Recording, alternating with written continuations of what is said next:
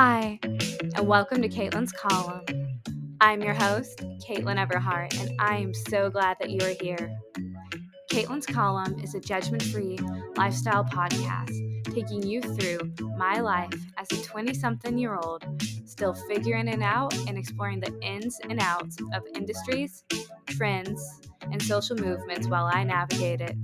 Together, we will be connecting what we see on social media to our own lives and begin to understand the practices and productions behind some of our favorite items, brands, and even influencer lifestyles.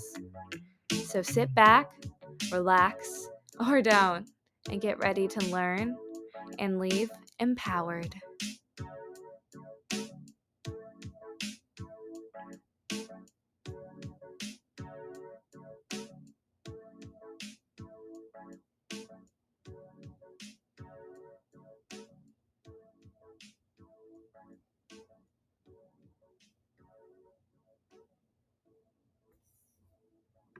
Welcome to the very first audio column of Caitlin's Column.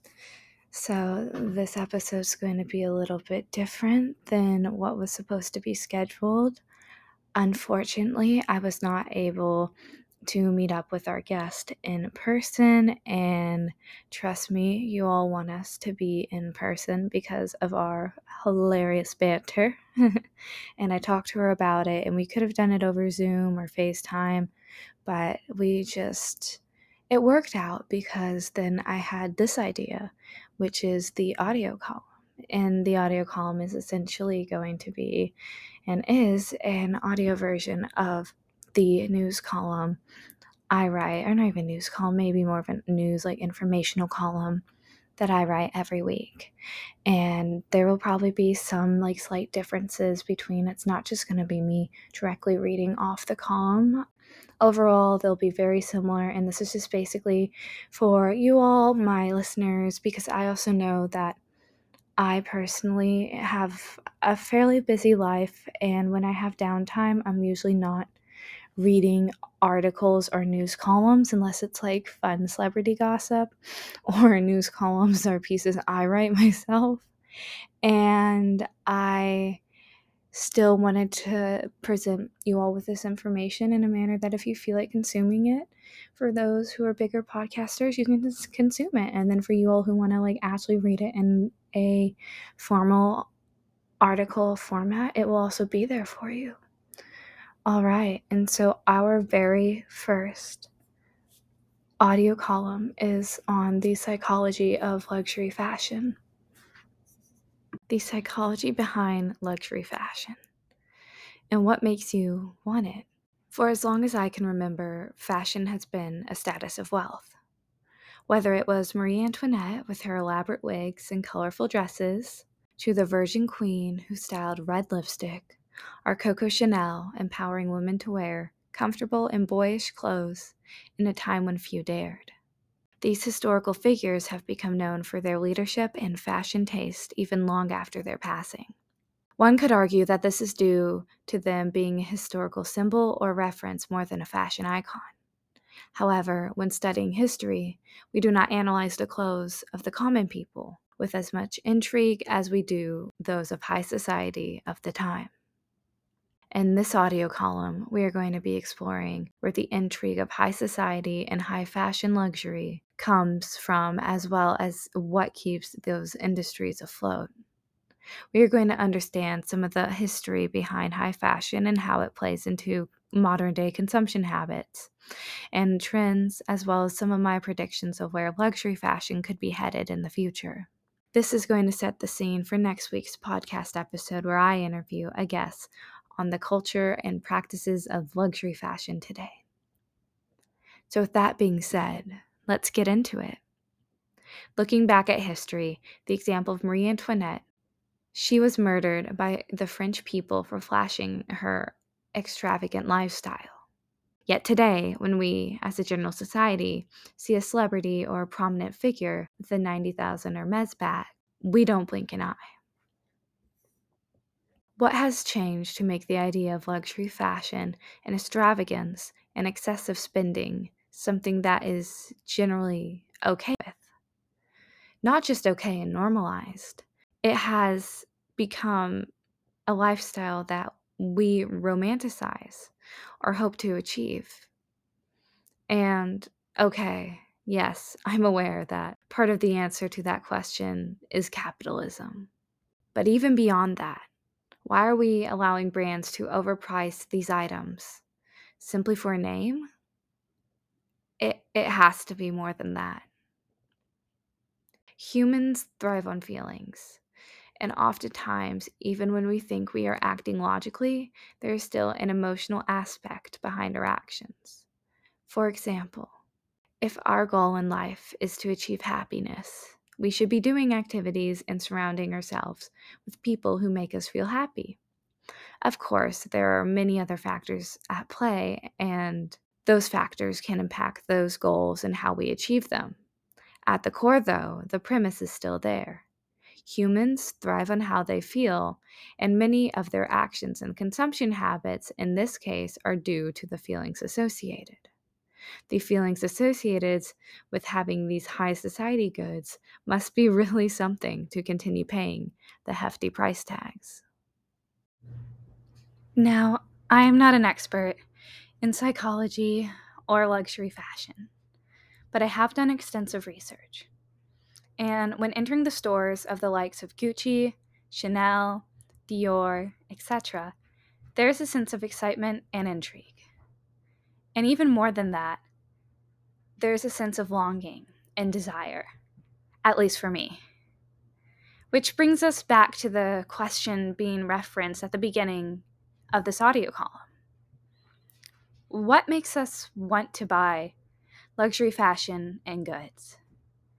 Why would I want the Dior book tote when I can buy something that looks so similar off of Amazon? Well, to start, those totes are really freaking cute.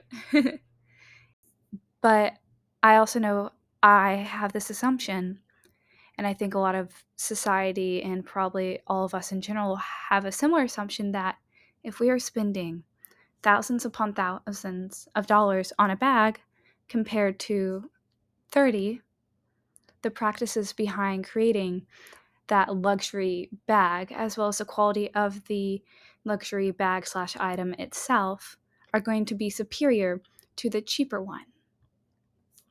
And sadly, that's simply not the case.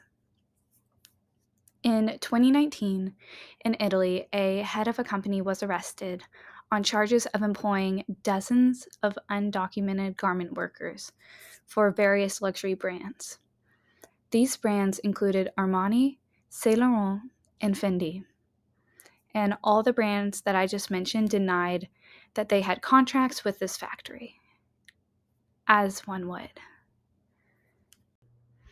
But even if that particular story is not 100% true or factual, there are countless other similar stories that display the same questionable behaviors and practices by luxury brands. The reason I bring this up is because many luxury brands and modern-day fashion houses got their start in Italy. Between the rich history and current idolizations of events such as Milan Fashion Week, it is safe to say that the luxury culture is still very much present. Luxury is often what I think of when I see a Made in Italy tag on one of my clothing items or furniture.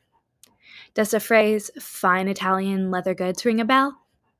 However, in reality, many of the productions behind the luxury items are not too different from what we'd assume items branded Made in China would be. Did you know that Italy does not have a minimum wage and that the country actually has the lowest wages in all of the EU, with a large majority of its population being in the working poor class? I was shocked to hear this as it being a first world country.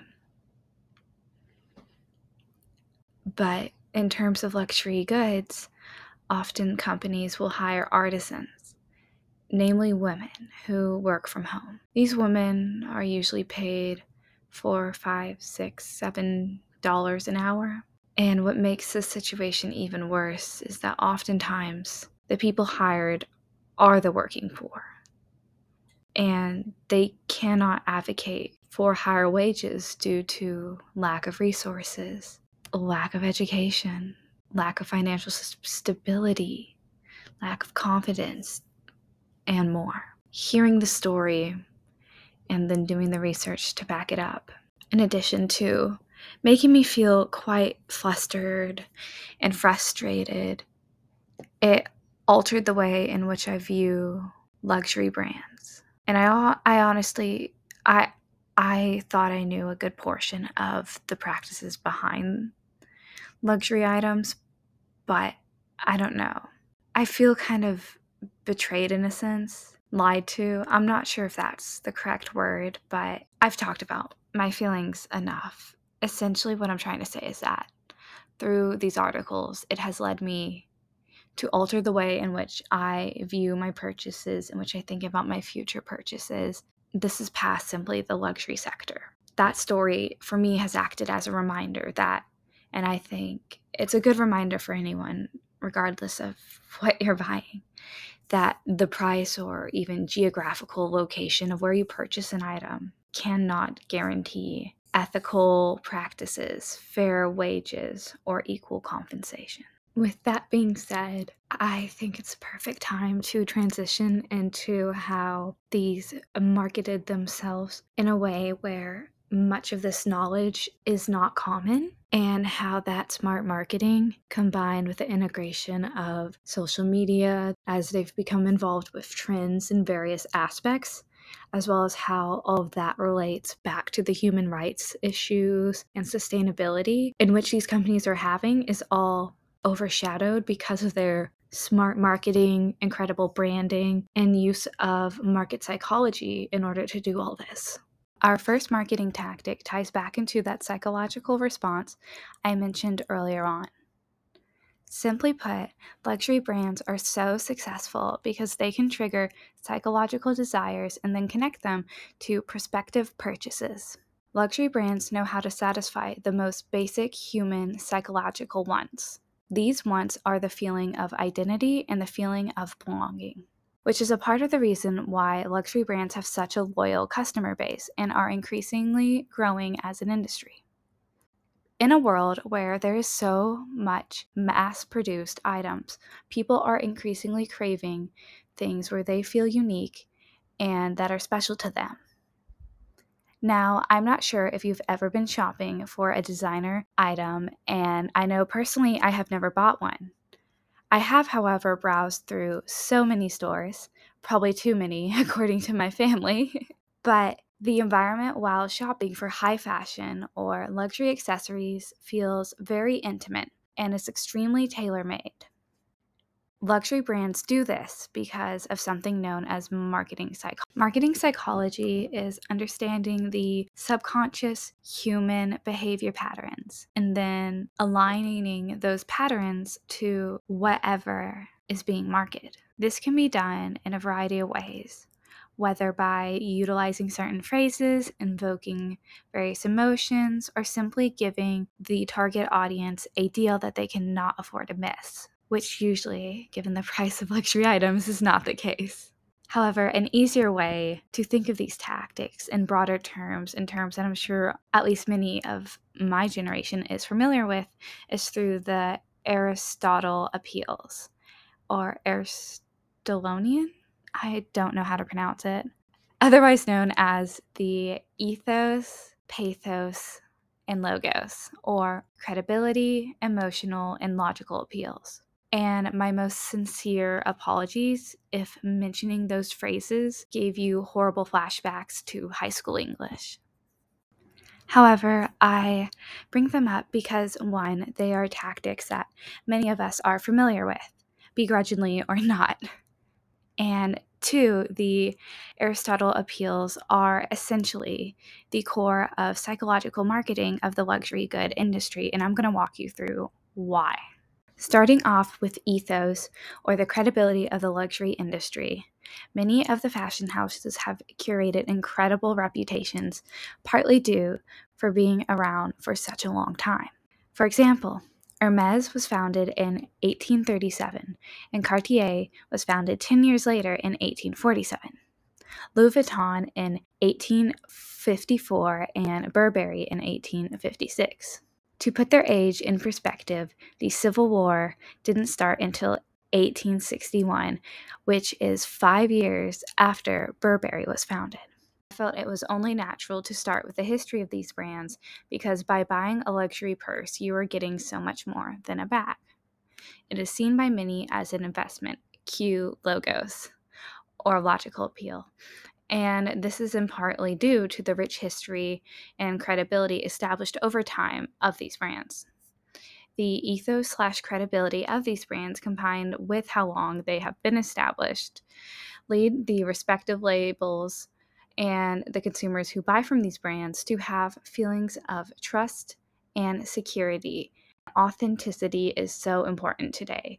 With the influencer culture, these brands are just growing bigger and bigger through getting promotions on social media, more people wanting the bags, because they view them as trendy rather than actually sitting back and understanding the ethos or the rich credibility and history behind these brands.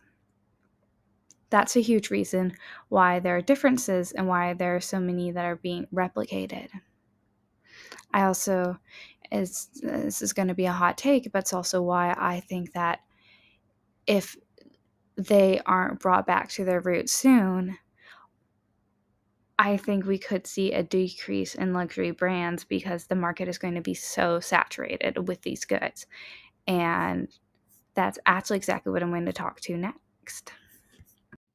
Now, at the forefront of market saturation and the amount of goods produced, that is highly, and this probably makes sense, or maybe it could seem like a conundrum to some. The market saturation is highly connected to waste. And this makes sense in fast fashion because there are so many goods produced that trends will fall out of trend very easily. Cycle of trends move quickly, and they produce so many of those items that as soon as they're in style, they're out of style and then into the landfills. However, you wouldn't expect it to be like this with the luxury good industry, or at least I didn't. I figured, and I've talked about this some already, but when I picture, if I am buying a Chanel bag, I picture a lady in like a nice quarters, maybe a factory, but I picture like an upscale factory sitting quietly, hand sewing each like stitch, even though I guess it doesn't make any sense when we have machines and things today. But if I'm like getting an artisan crafted item, I am just expecting the utmost attention to detail and it being very uniquely and handmade for myself, which is obviously a huge part of the reason why people invest in luxury goods is because the feeling of something unique and authentic, which I'm going to circle back to very soon.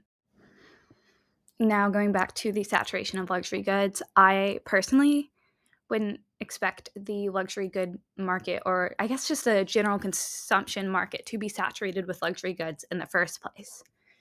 Whether that's like Chanel bags or, Cartier watches to Gucci belts, if it is something that is more accessible, which I've touched on some, the accessibility of brands and their marketing, if everyone can buy a luxury item, I think that sort of goes against what the whole concept and idea of what quote unquote luxury even means. And that is what has led the next statistics to be just so shocking for me. It'll all be linked in my column, and I'll have all the links also quickly linked below that I've gotten all my information from, so you can go and read them. But from Forbes, a prime example is Situation that's actually led Burberry. Today is now, they're considered one of the front runners in sustainability within the luxury fashion industry. However, it's because of the amount of heat they got in 2018. And it was like that Burberry burned, like physically, like lit something on fire, releasing all those toxic chemicals into the environment. They burnt the equivalent of 38 million US dollars. And according to Forbes, they destroyed unsold stock, rolls of unused fabric. And an employee said that this is commonplace for luxury labels to do. And that it was even super hard for her, that same employee, because she was watching all the leather and fur. I think she's a vegan. And she was watching all that leather and all that fur that just went completely to waste, and all the animals that had died for nothing. And if you know me personally, you know I've been trying to really get into making my own clothes of unused fabric or fabric that I don't need anymore. Just one, I think it's a useful skill to have. But also the fact that they didn't even just burn, fabrics or throw it away. They did leather and fur, and that is all. And the reason they did this is because they'd mass produced Burberry, a brand that's, it's not nearly, a Chanel level of high luxury brand or Hermes, but it is still a quote unquote luxury brand, and one of the oldest ones too, as I mentioned earlier. The reason they do this is because if they're simply to send all their products for recycling, that leaves those products and the company to be vulnerable to having items sold on the black market, thus being more accessible. Burberry isn't the only brand to have done this.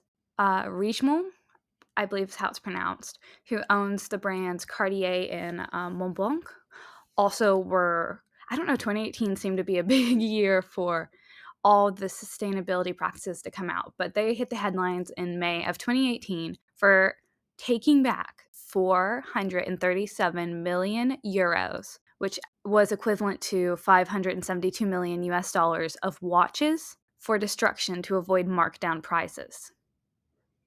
And that's another reason why luxury goods are often destroyed, because of the reputation of having something marked down. And I am not sure if y'all noticed this, but I was listening to a podcast. I think it was Style Your Mind podcast. That's one I really like. I've reposted on Caitlin's column. But anyways, I was listening to a podcast, and they were talking about how one of their marketing tactics is that they do not do sales, because they don't want customers who they started with to feel like they were cheated or that they shouldn't have paid full price, whatever. I think this person was like an entrepreneur of sorts, so I think they're selling like classes or courses, like a life coach. The same thing goes for luxury brands, is that you rarely, I cannot talk, you rarely see sales. And in order to avoid that, they destroyed hundreds of millions of dollars. When you think about it again, it's like, well, why were they able to afford to do that? Because they mark up their products so much anyway. So it really is going back to the whole idea of you are paying for a feeling and for a brand, which invokes that feeling, rather than the quality of the product itself, which ties back into what I mentioned earlier, the need for authenticity and uniqueness that you feel the luxury market brings. Now, tying into the psychological response, authenticity, feeling unique, and feeling seen is extremely important today. In a world where everything seemingly is being mass produced, to have something that feels authentic and uniquely for you is an amazing feeling. One of the tactics in which these brands are using is the use of influencers. These influencers are able to market these items to us in an almost authentic manner, because it's not like they're celebrities. They're normal people who happen to have a large following, encouraging us to buy from these brands. And these brands are already well known due to the rich history and culture behind their foundings or the ethos. So those combined make the luxury industry so much more accessible despite their high price tag. To understand how the societal and cultural influences play into our want to buy a bag, we have to understand the innate human response to buy that bag to begin with. Sorry, my dog is opening my door. So the reason we want to buy anything outside of our daily and physical necessities is it's like, okay, now all of them came in. Psychological response. Hi, guys. Buying items can be related to the psychological drive, such as a human desire for identity and for belonging. And this response, this need for those feelings, are heightened when society kind of rallies behind them, like it has done with with the luxury good industry. So now the time where I relate all this back to myself. Well, or, just daily life and other things that I think people who are listening to this episode could relate to. I've already talked about this some, but I'm currently, at the time of recording, 21 years old, entering my senior year of college. I go to TCU, Texas Christian University. TCU is a fairly wealthy school in terms of tuition, in terms of culture, history, privilege, etc. And you're probably like, okay, where's this going?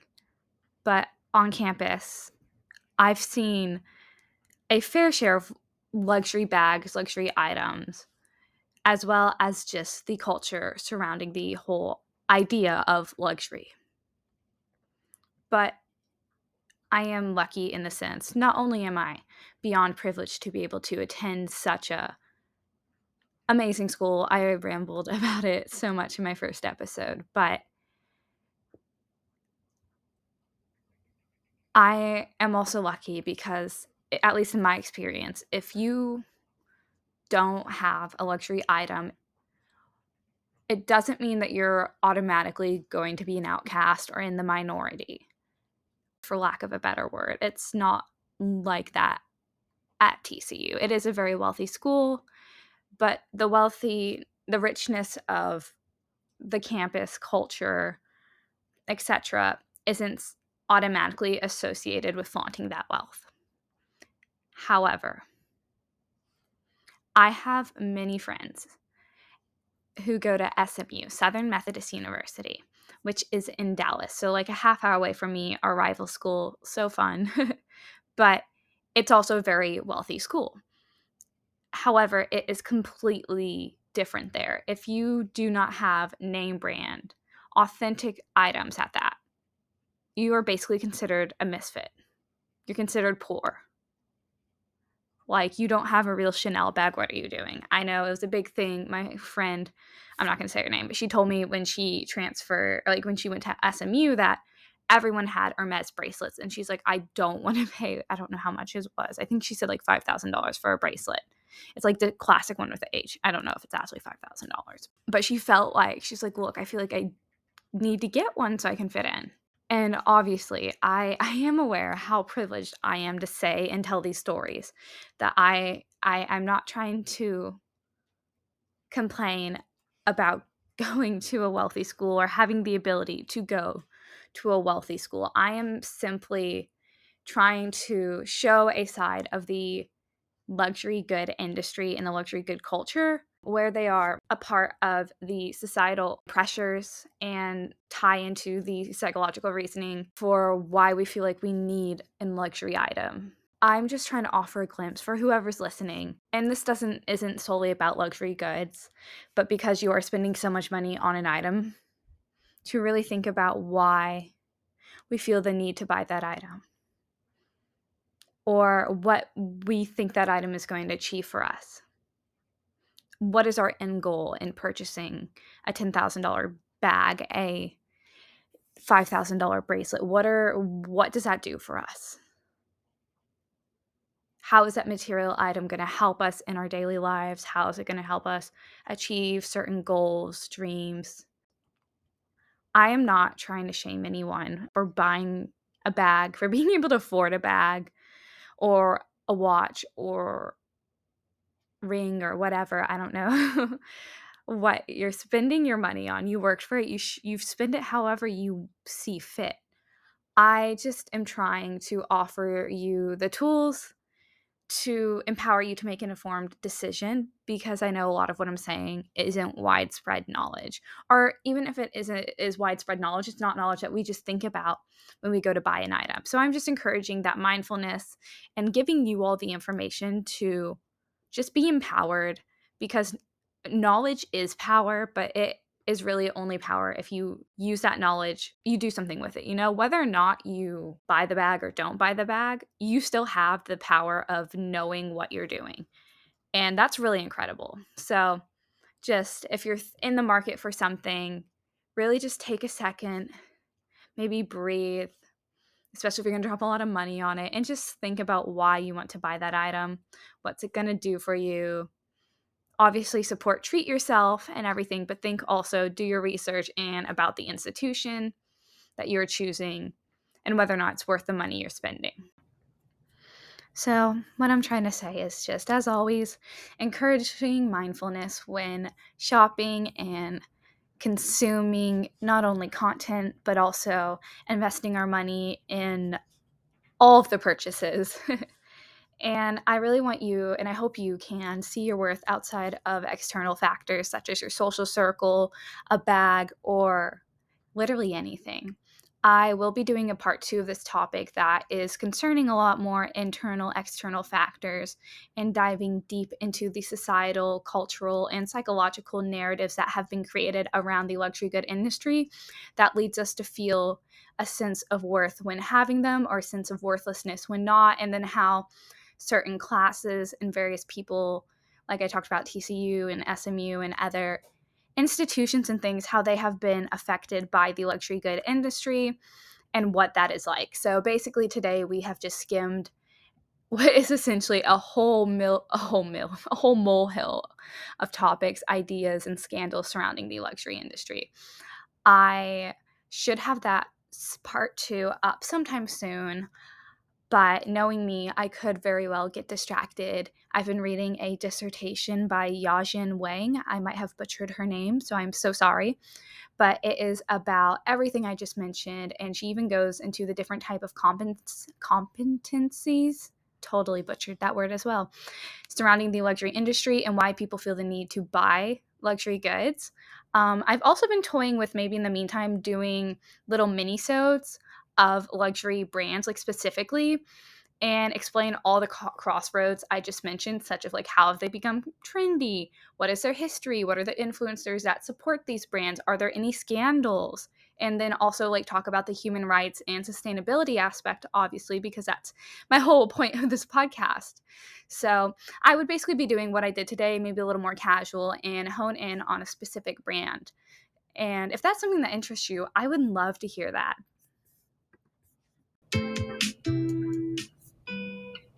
All right. I think that brings today's episode to a close. Thank you for listening. It genuinely means so much to me that you're taking the time out of your busy schedule for Caitlin's Column. If you enjoyed the episode, please rate it 5 stars, leave a nice review, or share it with a friend. It seriously helps so much with the podcast's growth. If you felt that the episode was less than 5 stars, reach out to me personally through DMs or the Contact Caitlin's form on my website. I'm always open to constructive criticism in bettering myself as well as this platform. Speaking of platforms, you should follow all of mine. They will be in the show notes alongside all the links from today's episode. I hope you'll have a great rest of your morning, afternoon, evening, or night. And as always, do good, be good, buy good. Until next time, Caitlin's Column.